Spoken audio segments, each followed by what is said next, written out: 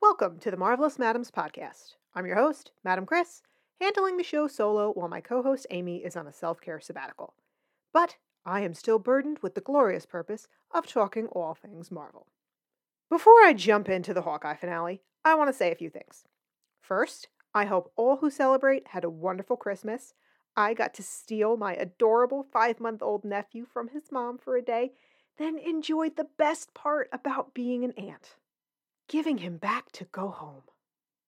Second, I just have to shout out to the world my gratitude for Spider-Man No Way Home right now. To the audience I was with opening night, you guys were amazing. Really amazing. I'll be gleefully singing Spidey's praises in a First Thoughts episode next week, but I wanted you all to know now how much I loved it, because I did not love the Hawkeye finale. When Amy and I first started the podcast, we made a promise to ourselves and to you guys. We agreed that we would never become shills for Marvel, that we would always be honest about our feelings on any content, even if it hurt. It can be a tough balance, especially for me since, in case you haven't noticed, I'm a little more emotional than my even-keeled co-host. So I'm doing my best to channel her today and temper my feelings about the finale. And by the way, Amy wants to thank everyone for all the well wishes and support you guys have sent. With all that said, let's talk Hawkeye. I feel like I watched 2 different shows over the last 5 weeks. Episodes 1 through 3 were one show, and episodes 4 through 6 were another show with a different tone and purpose. It may be partly because, unlike WandaVision, Falcon and the Winter Soldier, and Loki, this show had multiple directors. That can be problematic for a series that's essentially a very long movie. In the case of Hawkeye, I don't think everyone was on the same page, and that goes for the writers too. This led to a number of overarching problems and culminated with a finale that left me deflated. So let's get into it. Hawkeye suffers from what I call Thor the Dark World syndrome. It couldn't decide whether it wanted to be light and funny or emotional and serious. There is a way to have an emotional and serious show that has light and funny elements in it. Just go watch Daredevil. But Hawkeye never found this balance. For instance, it's very hard to believe that Kate's in real danger when one of the tracksuits stops fighting just long enough to thank her for relationship counseling. No worries there, everybody. Adam Levine saved the day. And I don't feel real stakes when Sword Boy is out on the sidewalk challenging everyone to a duel and having a pissing contest with a bratty little Frasier. And don't get me started on Hawkeye's version of the Warriors 3. If I never hear the word LARPing again, I'll die happy. Okay, so I have to address the plethora of plot holes and inconsistencies in this episode, as well as the points that came to nothing. First off, if someone can explain to me how Yelena made what looked like a documentary film out of Eleanor and Fisk's meeting, I'm all ears. More on Yelena, my saving grace in this finale, in a bit. I was so excited when this episode opened with Vincent D'Onofrio, back after 3 years, after so many people had given up on seeing Mr. Fisk again. But that excitement died pretty quickly because this is not the Wilson Fisk we've come to know. And I'm not talking about his super strength. That's fine. I can wait to find out if he took the super serum or perhaps ate a piece of radioactive Zupa. My issue is that Mr. Fisk seems to have lost quite a few brain cells in the last 5 years. For the sake of argument, I'll give the writers a handicap here. Let's set aside the fact that Wilson Fisk would never have put himself in a position to be so easily blackmailed by Eleanor Bishop, an underling. If you take that out of the equation, you still have to ask yourself, why would Fisk let Eleanor leave that meeting if he was just going to kill her anyway? Just ask Ben Urich or our dear Russian friend Anatoly. Oh wait, they can't talk anymore, especially Anatoly, since he doesn't have a head. Instead of killing Eleanor right then and there, Fisk decides on a super risky and splashy assassination that night? And the same goes for Kate and Clint. Infiltrating the Bishop holiday party made absolutely no sense. Kate wanted her mother safe from Fisk. Okay, that's fine. Here's a crazy idea. Maybe, I don't know, just go to her penthouse and take her somewhere safe, like right away? I get the sense that this script was getting fiddled with for a while. The writers realized too late that they didn't have enough screen time to tie all these plot points together in a way that made any sense for the story and the characters. Everything revolved around that Rockefeller Center debacle, and in the end, they didn't care how we got there. Now back to Eleanor and Fisk's meeting. We had all this intrigue and mystery leading to the finale. Was Derek Bishop actually into some fishy business? How does Armand Duquesne factor in? What has Eleanor been up to behind the scenes? What's the deal with Sloan Limited? So much buildup, and none of it mattered. 5 episodes worth of plot is just glossed over, and we're left with no idea of what Fisk's current operations in the city even are, let alone what Eleanor's part in all this is.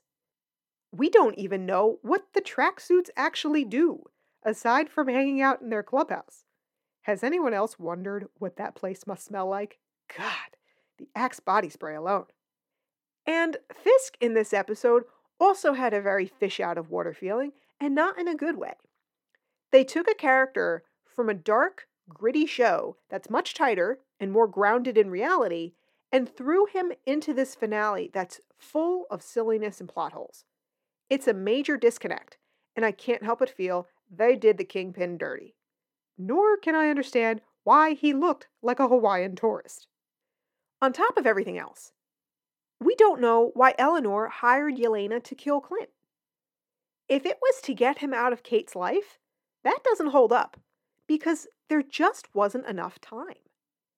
Kate's only known him for a week, and Eleanor didn't know Kate was gallivanting around with him till a few days ago. The way all of this was rushed, you'd never know the show was made by a studio that took 22 films to build up to a finale and tie together countless plot points. And compared to the care that was clearly taken with WandaVision, Falcon and the Winter Soldier, and Loki, it feels like Hawkeye was the red-headed stepchild of the group. All right, let's brighten things up for a minute here and discuss my saving grace, Florence Pugh. I just don't have enough praise for her. She is one of the most charismatic people I've ever seen on television. She is Loki level likable, and you guys know that I don't say that lightly. And the chemistry between Pugh and Haley Steinfeld is off the charts. That elevator scene was genius. When Kate pulled a Buddy the Elf and pressed all those buttons, I choked on a damn chickpea. Oh, and I would like to thank a Russian girl named Anna Fainzelberg for teaching me what suka meant in 7th grade. It came in handy for the show. Honestly, I would have preferred more Kate Yelena time in this series than Kate Clint time. And Pugh's performance at the end, grieving for her sister, accepting the truth, was excellent. But a great actor can only do so much when the script and the plot aren't supporting her. That showdown with Clint should have had a lot more emotional heft, but the writers cut the legs out from Jeremy Renner when it comes to all the trauma Clint was dealing with. In those first 3 episodes, it looked like they were going to deal with it in a real way, much like Kari Skoglund and Malcolm Spellman did with Bucky Barnes. But all of Clint's turmoil ended up getting glossed over, and became more of an afterthought in a finale that was full of action but lacking in depth. It's the same as Rockefeller Center. All that mattered was the end result, not how we got there. Clint recognizes Kate as his partner, but it didn't feel earned. There was too much fumbling with the tone of their relationship and Clint's inner turmoil. Seeing them as partners was like seeing a gymnast execute a vault, only the form is shaky, and they stumble on the landing. And it's the same for the ending. Early in the show, Renner and the writers did a great job handling Clint's grief and how Natasha's death was reverberating for him as a husband and a father. That little moppet Nate was really tugging at my heartstrings.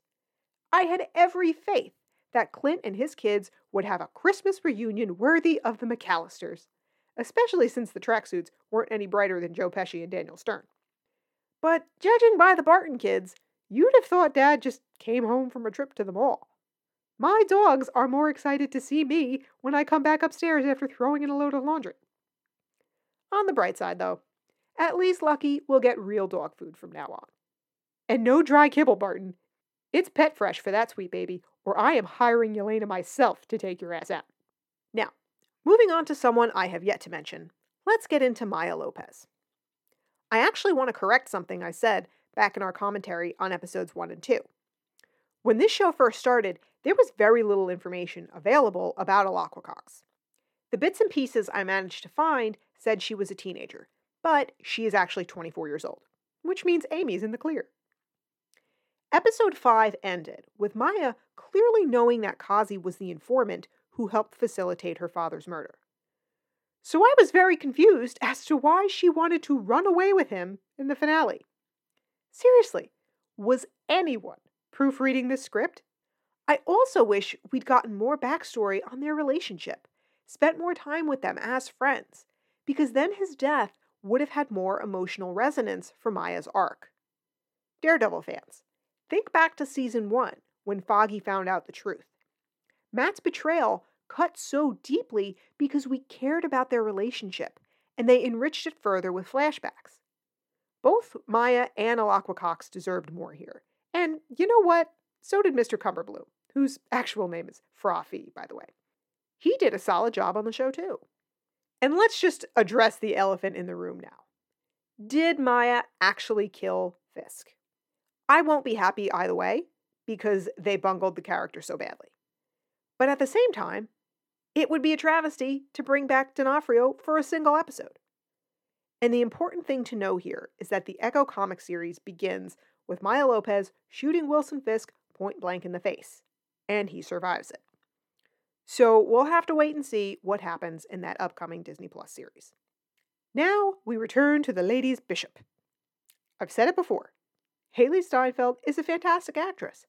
There's a reason she was nominated for an Oscar at 14 years old. Just go watch True Grit. But she was absolutely wasted in the finale. Right alongside Vera Farmiga. Believe me, I know from experience that not all mothers and daughters are close or overly emotional with each other. Nonetheless, I need a little more than 2 minutes of fairly polite confrontation when someone has their mother arrested for murder on Christmas Eve. And the next day, Kate's all smiles as if nothing happened. No angst about her father either, after finding out he was in league with Fisk too. All forgotten, much to the show's detriment. On top of that, tell me, what parallel universe is this, wherein a rich, powerful white woman gets cuffed for murder on the street with little more than a "she did it"? Meanwhile, Grills is talking his way out of aiding and abetting mass destruction? Maybe that's the answer. Maybe this isn't Earth 616. That would explain Kingpin's apparent lobotomy, too. And speaking of arrests, pray tell, where were the police when a massive cultural landmark was being destroyed by 2 vigilantes and an endless clown car of tracksuits? This is Midtown Manhattan at Christmas, folks. You can't throw a rock without hitting a cop. Now, I know some people will say, "Oh, don't be a stickler, Krista. That's the kind of thing Marvel gets away with all the time." Except it's really not. See, the issue is that the first Hawkeye show, back in episodes 1 through 3, introduced the cops. Remember that detective who really wanted to talk to Kate after the fire at her apartment? So it's hard to believe that after destroying Rockefeller Center, she and Clint wouldn't even be questioned, let alone arrested. Think back to the Falcon and the Winter Soldier finale. Yes, there was a huge showdown in New York there too. But Sam and Bucky had standing, and the dynamics there were well executed so that it made a whole lot more sense. And the same goes for the movies. the Avengers were government sanctioned. And there's another reason I feel Kate Bishop and Haley Steinfeld got the short end of the stick. If you never watched Daredevil, you might look at Kate's showdown with Fisk as a very empowering moment for a female character. Look at her. This 22-year-old woman with no superpowers making the Kingpin run for his life. She's incredible. But I just can't see it that way. What I see is an insult. What I see is writers deliberately handcuffing a strong male villain because that was the only way this woman could believably get the best of him. And that's certainly not empowering. Tossing aside the super strength, Wilson Fisk is a genius. He never should have been in this situation with Kate. His actions made zero sense. What the writers did here reminded me of the end of Gladiator, when Commodus stabbed Maximus before they had their final showdown in the Colosseum. In that case, Maximus still won, but you get the idea. And last but not least, we come to the most persistent mystery on this show, the Rolex. Those of you who thought it belonged to Laura Barton were indeed correct. She was apparently Agent 19, possibly Mockingbird, we don't know. But when Clint gives it back to her, I felt like I did at the end of Fargo when I was yelling, "Aren't you going to tell us what Jerry needed the money for?" In this case, I was yelling, "Well, what was the point of this? It's just a watch after all?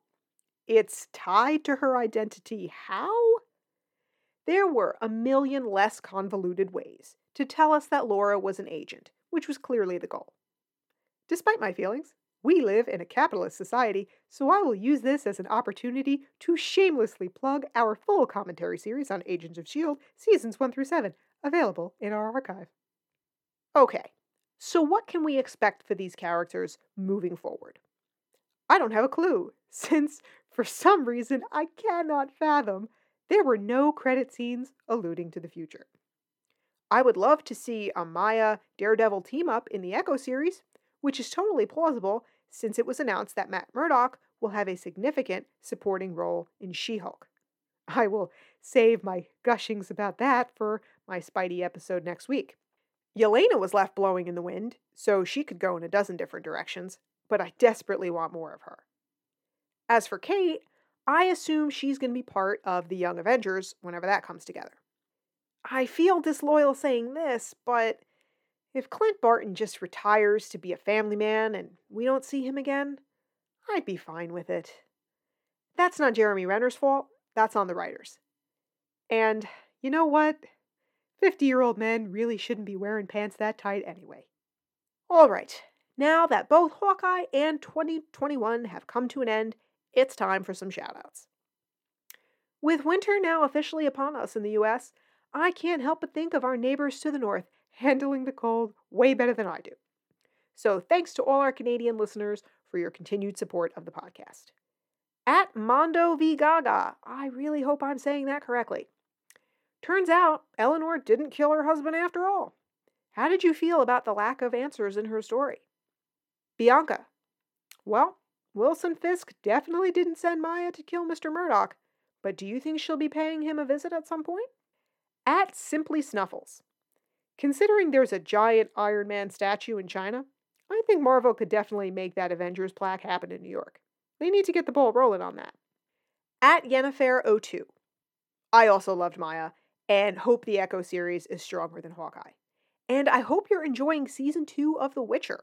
I have some awareness of it, as my husband was watching it all week while I read my Kindle next to him, and that show is bonkers with a capital B. Thank you everyone for joining me today on Kris's Corner. I'll be back next week with my first impressions on Spider-Man No Way Home.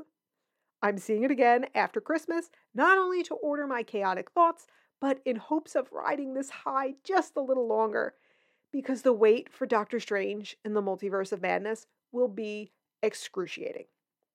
And stick around, guys, because when Amy comes back, we will be covering Daredevil Season 2, now that Mr. Murdoch has triumphantly returned to the screen. In the meantime, if you want to share your thoughts on Spidey or Hawkeye, find me on Twitter and Instagram at MarvelMadams. If you have a minute today, please leave us a review on iTunes or Spotify. It really helps us grow the show. Think of it as a Christmas present. And there's always more on our website, themarvelousmadams.com, where Infinity Stones are a girl's best friend.